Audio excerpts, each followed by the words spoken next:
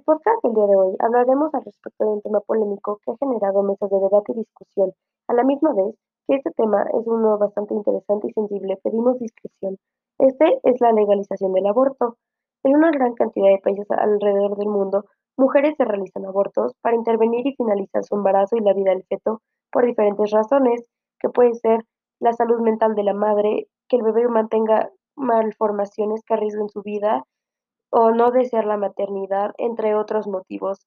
Pero lo más preocupante de esto es que las mujeres, al no poder practicarse un aborto legal por las leyes de su país, se practican abortos clandestinos e inseguros en lugares que pueden poner en riesgo su vida o hasta recurren a tratar de inducirse un aborto espontáneo que tendría resultados catastróficos y riesgosos en su cuerpo, ya que cuando el aborto fuera de ley se ve penalizado, muchas mujeres se ven forzadas a continuar con el embarazo no deseado y ser obligadas a continuar con la maternidad.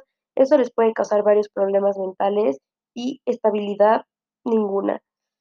En conclusión, el aborto debería de ser un derecho en todo el mundo. Todas las mujeres deberíamos de poder decidir sobre nuestro cuerpo y si queremos continuar con la maternidad, no deberíamos de arriesgar nuestras vidas en lugares clandestinos e inseguros por ello, cuando este debería ser nuestro derecho y decisión propia.